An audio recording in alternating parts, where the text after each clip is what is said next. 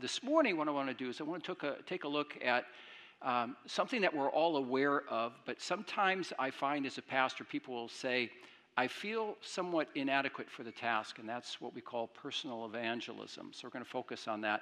And it's interesting when you take a look at the Bible, what you really see once you take a look at various texts is if you're going to be a genuine, orthodox, true church, you really can't be that without engaging in the task of evangelism. So we're going to consider that, Colossians chapter 4, and I want to draw your attention now to verse 2. So let's draw our attention here. The Apostle Paul is writing to the church of Colossae, continue steadfastly in prayer, being watchful in it with thanksgiving. At the same time, pray also for us that God may open to us a door for the word, to declare the mystery of Christ, on account of which I am in prison, that I may make it clear which is how I ought to speak. Especially verses 5 and 6, walk in wisdom toward outsiders. You'll find that term used upon occasion in the New Testament, outsider. And an outsider is one who's outside the faith, very simply. Walk in wisdom towards them, making the best use of the time, and let your speech always be gracious, seasoned with salt, so that you may know how you ought to answer each person. Now, you won't find it on the screen, but if you have a Bible with you, all you have to do is probably turn 1 or 2 pages over to the book of 1 Thessalonians. That's right after the book of Colossians. And I want to draw your attention just to one phrase in 1 Thessalonians 4, verse 12, where the Apostle Paul again is writing under the inspiration of the Spirit to the church that is found in Thessalonica, Greece. He says in 1 Thessalonians 4, verse 12, walk properly or circumspectly before, and there's that word again, outsiders. And before I cite 1 Peter chapter 3, verse 15, I want to cite a text also. You don't have to turn there, but it's found in the first book of Peter, chapter 2, verse 9, where we find again our identity and purpose as a church. And in that book, the Apostle Peter, now under the inspiration of the Spirit, defines us as a chosen race, he says, a chosen race, a royal priesthood, a people for God's own possession, a holy nation. He says, you are all of these things. You are my chosen people. You are people who are set apart to me. You are my possession so that, what? We can revel in these blessings and say, isn't it wonderful that God has chosen us in Jesus Christ? Well, yeah, it is a privilege, but that identity that we have is also for the sake of responsibility. He goes on to say, you are these things so that you may declare the excellencies of him who called you out of darkness and into his marvelous light. God has put us together as a people to declare, to speak. And then finally, this text from 1 Peter chapter 3. Can you put that up there, please? There you go. I want you to take a look at that text. And I'm going to cite it the way that I memorized it a number of years ago from the New American Standard Version, so it might be a little bit different. But it goes like this. Sanctify the Lord in your hearts. That is, set apart the Lord in your hearts. And be able to give an account, literally an apologia, a defense of the hope that is within you to anyone who asks, yet with gentleness and reverence. And this is just a brief selection of a number of texts that we find in the Bible that presents us with the fact that we are to be an outward-faced church, number one, and as an outward-faced church, we must not be silent about the gospel. That if we are Christians and God has saved us from our sins through Jesus Christ and brought us into a reconciled relationship with him, this is the most beautiful thing in the world, and how can we keep quiet about that? Declare. Tell people too about this good news, that they too may come to Christ. All right.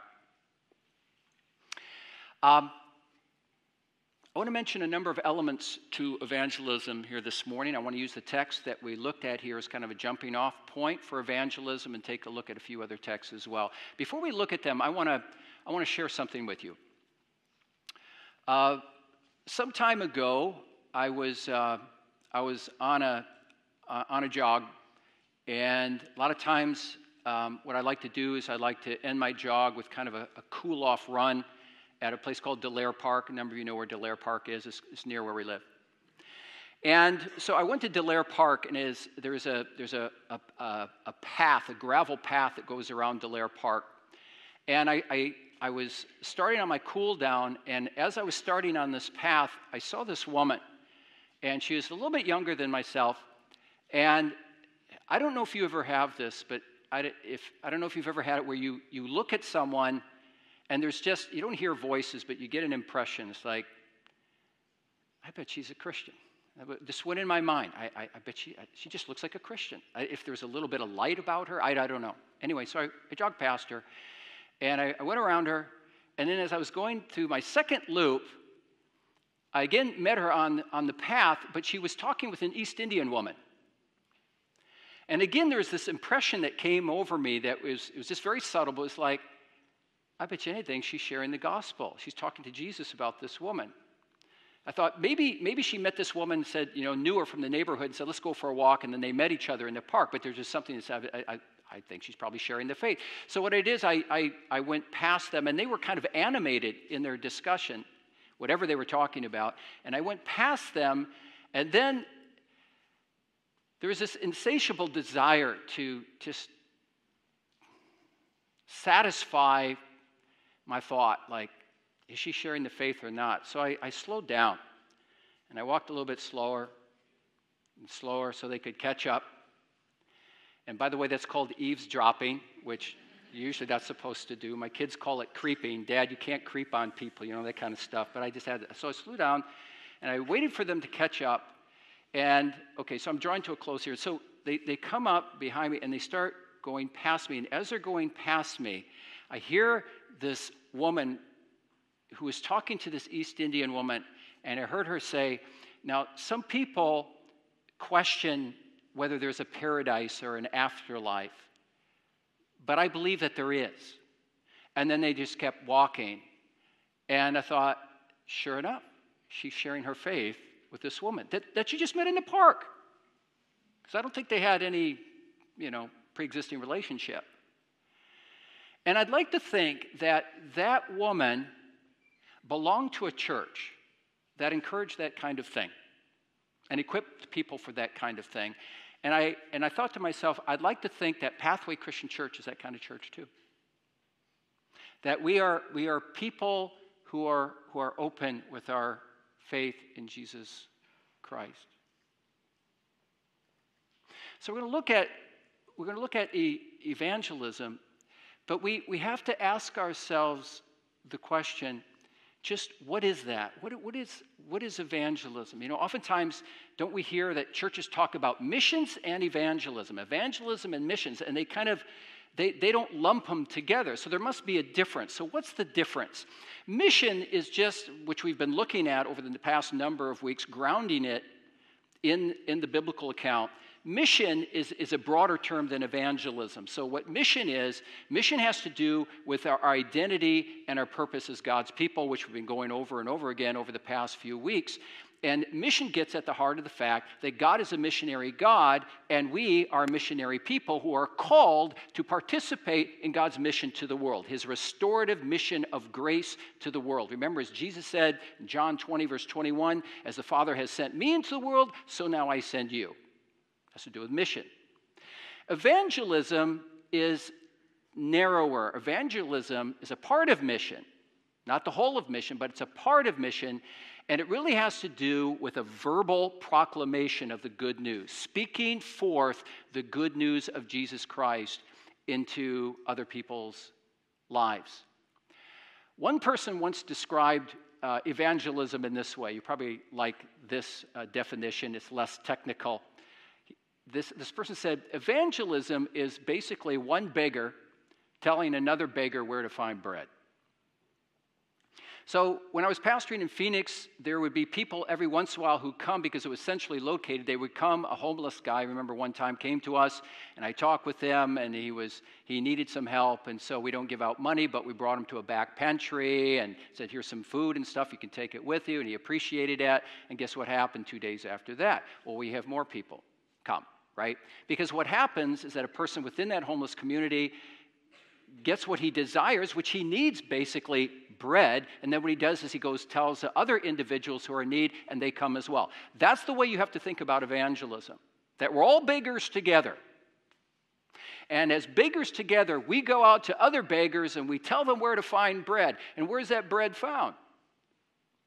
Right? The bread is found in Jesus, right? John 6, Jesus says, I am the bread of life. He who comes to me will never hunger, and he who believes in me will never thirst.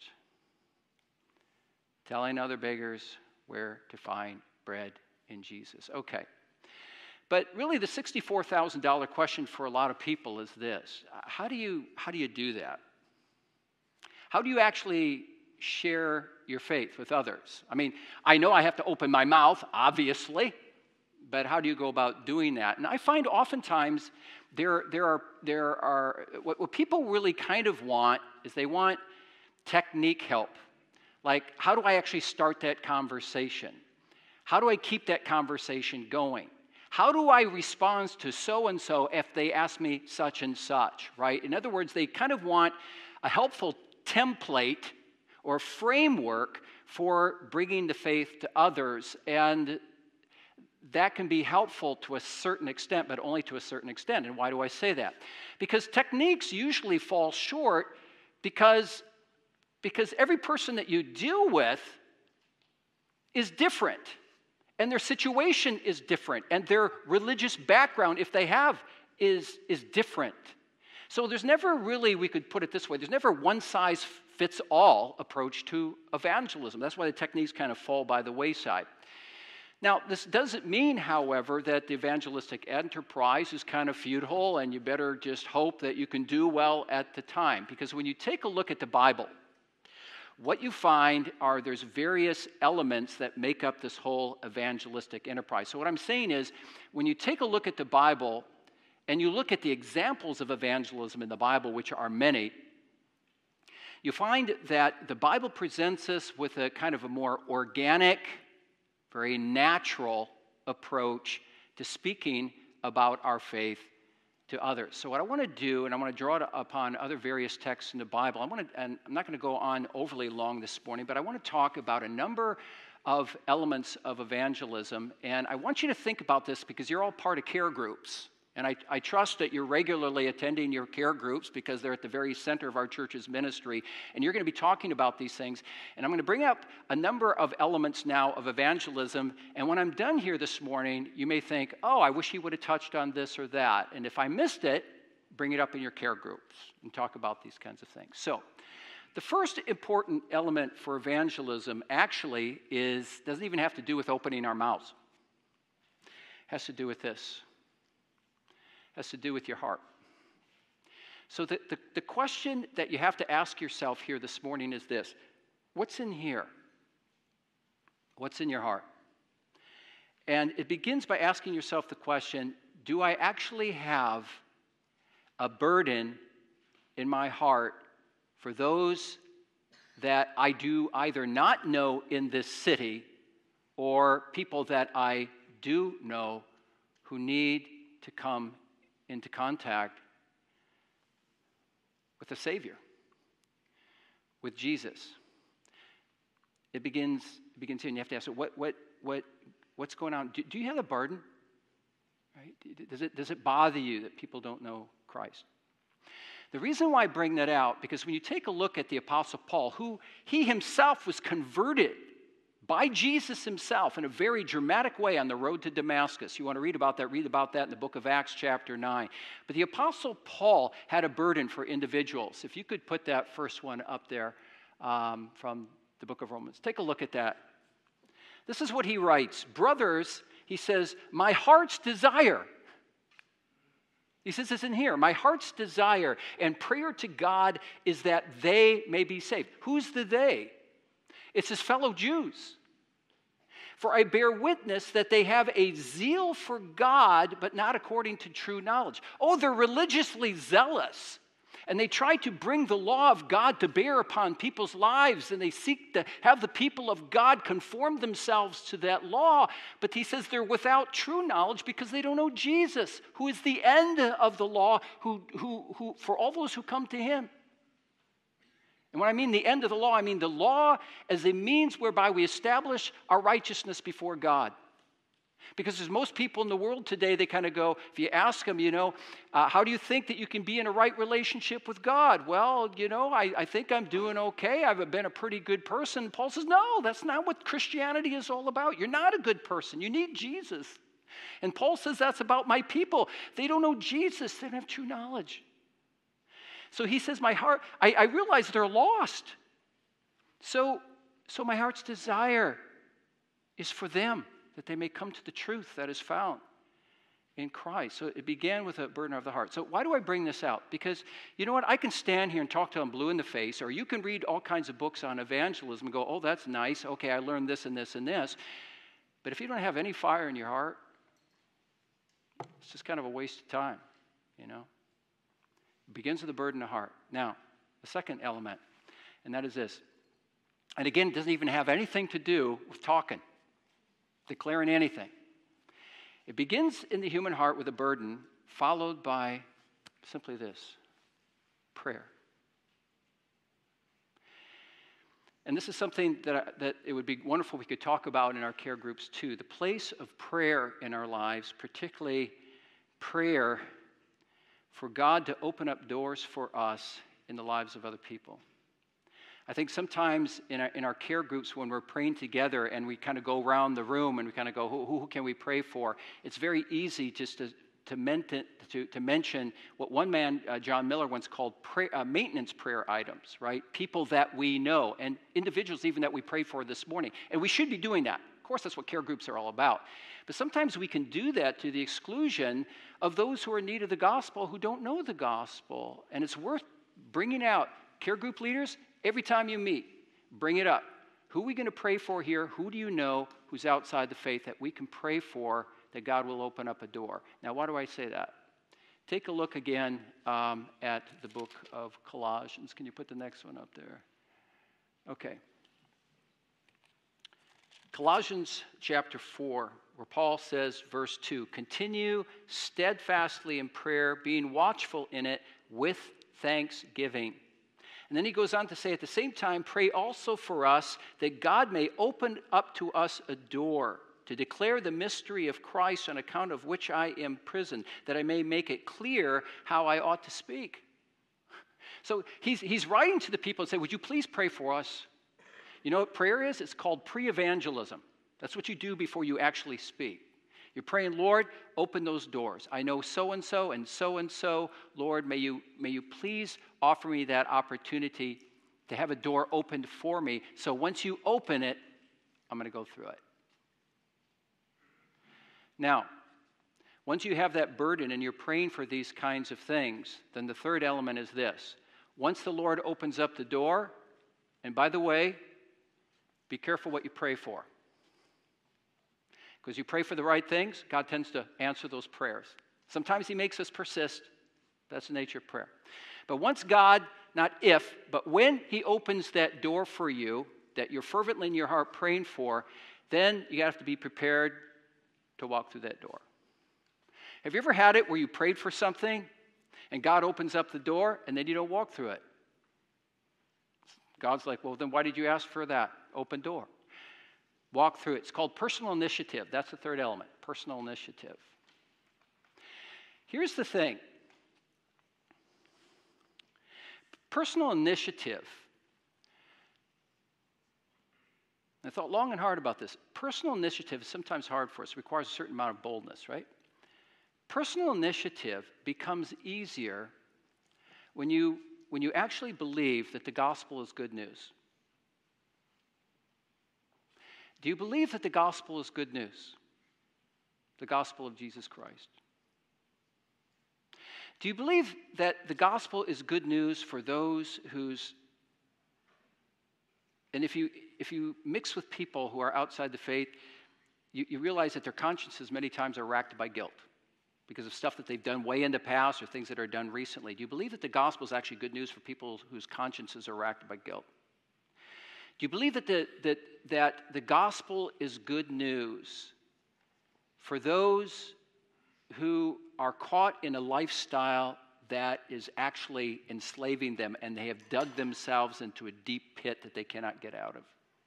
Do you believe that the gospel is good news for those who, and you'll meet people like this, who believe in an afterlife? And I will tell you, it's very interesting how many people I have talked to that even though they don't call themselves Christians, they believe that there's a good place and there's a bad place that you can go after you die. They even believe in the concept of heaven and hell as they understand it.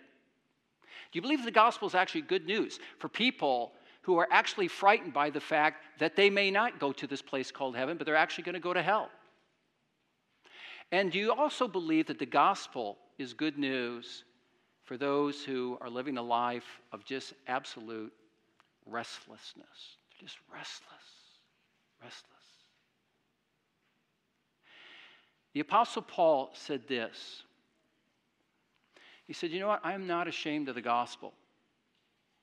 I'm not ashamed of taking that personal initiative. I'm not ashamed of the gospel, for it is the power unto salvation to everyone who believes, to the Jew first, but also to the Greek. Begins in the heart, followed by prayer, followed by personal initiative. Here's another element. The importance of understanding the gospel and culture. That is, the world in which we are living. You know, Peter says this. He says, be able to give an account. Literally a defense of the faith to anyone who asks, yet with gentleness and reverence. So there's when we're talking about evangelism, we're talking about not only propagating the faith, that is, bringing it out there and spreading it, but there's also a side to evangelism where we also have to defend the faith, where people ask questions, and now we have to defend what we believe. So I tell you the number one thing that you oftentimes, with people who've been in the faith for quite some time, that one of the major things that people will bring up about their well, sometimes it's fear, sometimes they just feel inadequate for the task, is because they're afraid that when people ask them questions, they're going to look like a fool because they don't know how to answer it. Welcome to evangelism. You're not going to be able to answer everyone. You're going to be wondering, I'm not sure. You know what? I'll get back to you about that. Let's talk about that another time. You're not always going to be able to answer questions. But we do have to have a basic understanding of what the gospel is, what the good news of Jesus Christ is. And that requires that we have a theological foundation. And in addition to that, that we understand the world in which we are living. And, this is something worth, I could talk a long time about this, but this is something worth considering. There's sometimes people will say, you know what, if I evangelize, I'm not sure what I'm going to say. And sometimes my response is, well, how long have you been in the faith? And they'll go, well, my whole life. So I said, you're telling me that you were raised in the Christian faith, and in like our circles, you've been catechized, but you don't know what to say? So I don't say that to bash, but I'm saying this to encourage us that if you find yourself in that situation, to commit yourself to say, you know what, there are books on a back table. We're going to get more books, by the way. I notice a number of those books are gone. If you happen to have them at home or you're borrowing them, just remember to bring them back in time. But anyway, so read.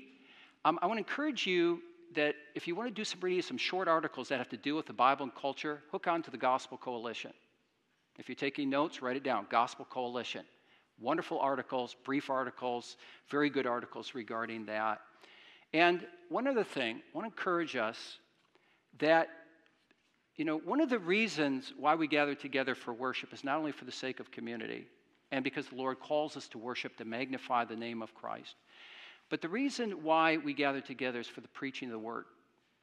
Because when the Word is preached, and even when we're dealing with things like this, preaching is meant to not only proclaim Christ, but preaching is meant to instruct us and equip us for our task in this world. And one of the tasks we have is evangelism, right?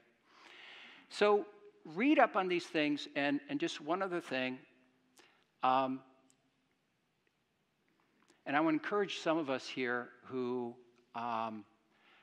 find that we're becoming a bit lax with our afternoon service. You know why the afternoon service is really important? It's important because it's a catechetical service. We're dealing with the foundations of our faith. And then also, after that, what we do is we have a little discussion time, whereas the Bible says iron gets to sharpen iron. So if you're accustomed to coming in the morning, I want to encourage you for the afternoon as well.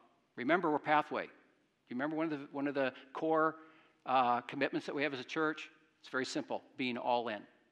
And being all in means, let's be here in the morning, let's be here in the afternoon, let's go through some catechization together, let's discuss things together, and let's be equipped to live faithful lives, but also to be equipped theologically to be able to speak our faith into this world. So that encouragement, okay?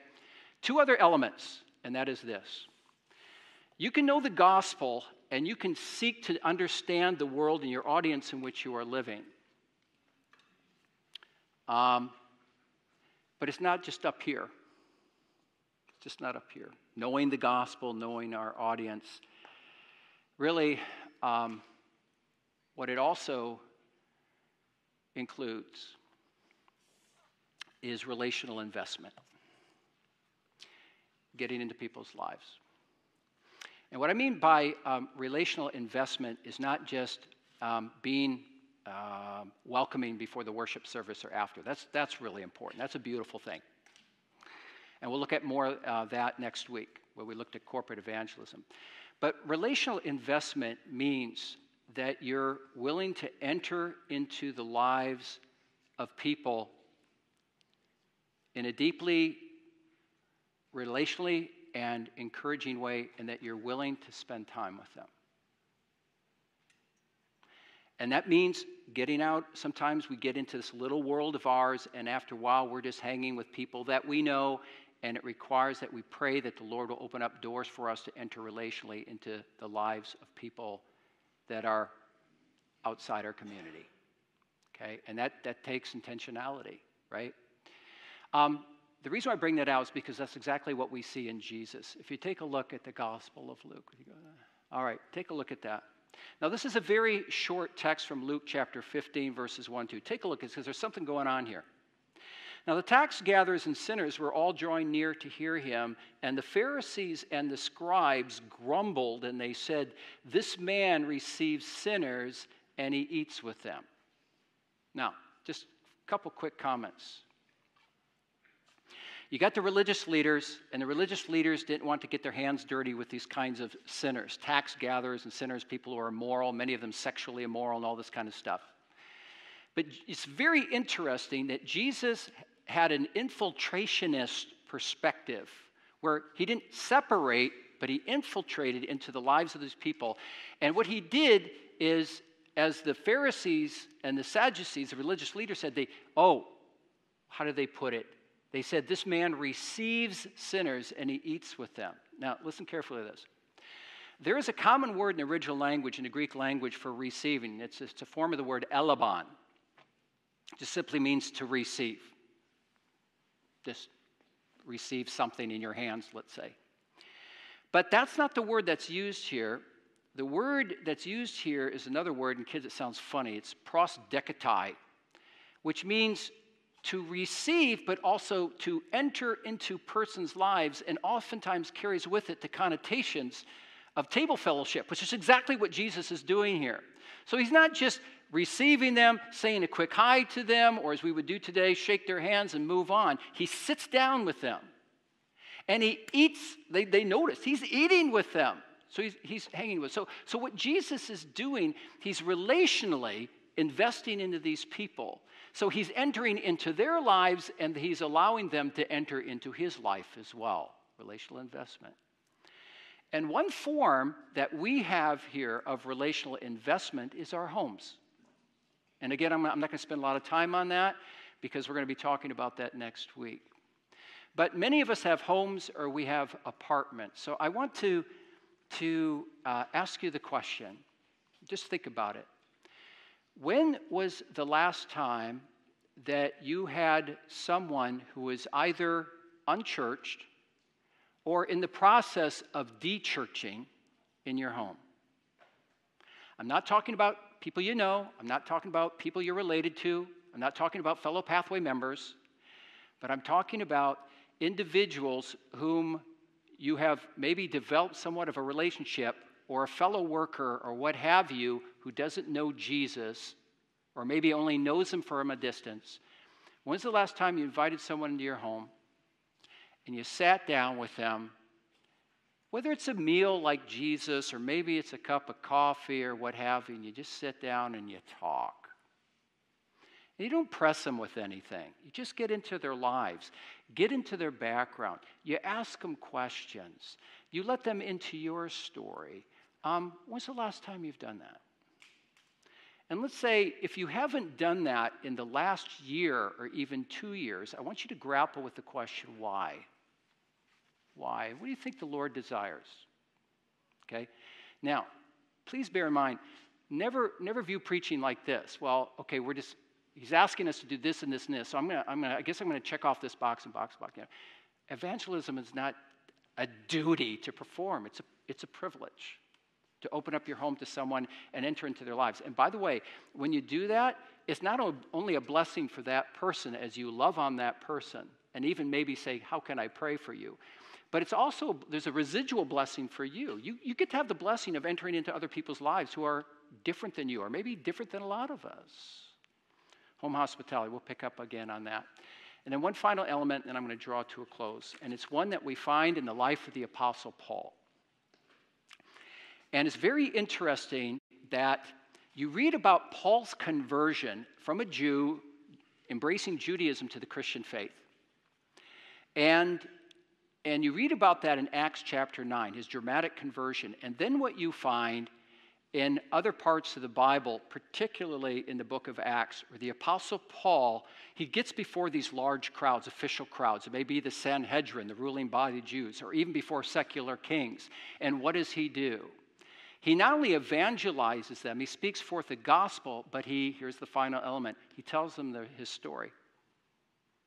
Tells them his story. His story of what? The story of the work of God's grace in his life. My friends, listen, we all have a story. And like I said, I think it was last week, Sunday night, sometimes, especially if you grew up in the Christian faith, you go, I'm sorry, I don't have that dramatic story like Paul. It's okay. In fact, you probably have a better story. Because when you share your story with others, if you have done that, I dare say that it's likely that some people have said to you, when you describe what your mom and dad were like and how they raised you in faith, and you had an opportunity to go to a Christian school, and you talk about going to a church and singing songs and hearing the preaching of the word and all this Christian stuff that was given to you, that's the way they look at it. They're like, that's incredible. My dad was a mess. My mom was a mess. My brother's homeless or what have you. And it's like, and they see the stability in your lives, and they see the gospel in its effect in your lives, and they just go, wow, I wish I could have had that. That's the response they oftentimes give. I wish I had that. So tell your story, because I'll leave you with this. What stories do is this. What stories do, in addition to speaking the basics of the gospel message, is they make the gospel real in a person's life. You know, that really makes it real. Because when you tell your story, then what the takeaway for a lot of people is this. Oh, Christianity and the Bible is not just a series of teachings that I'm supposed to know, but it's a transformative power that works in a person's life and literally changes them from the inside out. The gospel affects everything about life. And when they look at your life and they hear your story, they kind of go, oh, the gospel is true. Our stories make the gospel plausible. That's a beautiful thing. So I want you to think about these things. I want you to talk about them in the care groups that you're part of. And I want us to and I'll leave you with this. I want us to understand that evangelism is never just an obligation. It's an absolute, beautiful privilege. It is a privilege and come on, right? We're all beggars. We're all beggars. It's a privilege as one beggar or a collection of beggars to tell other beggars where to find bread, right? And where's that bread found? It's found in Jesus. bread's found here. The bread is found here.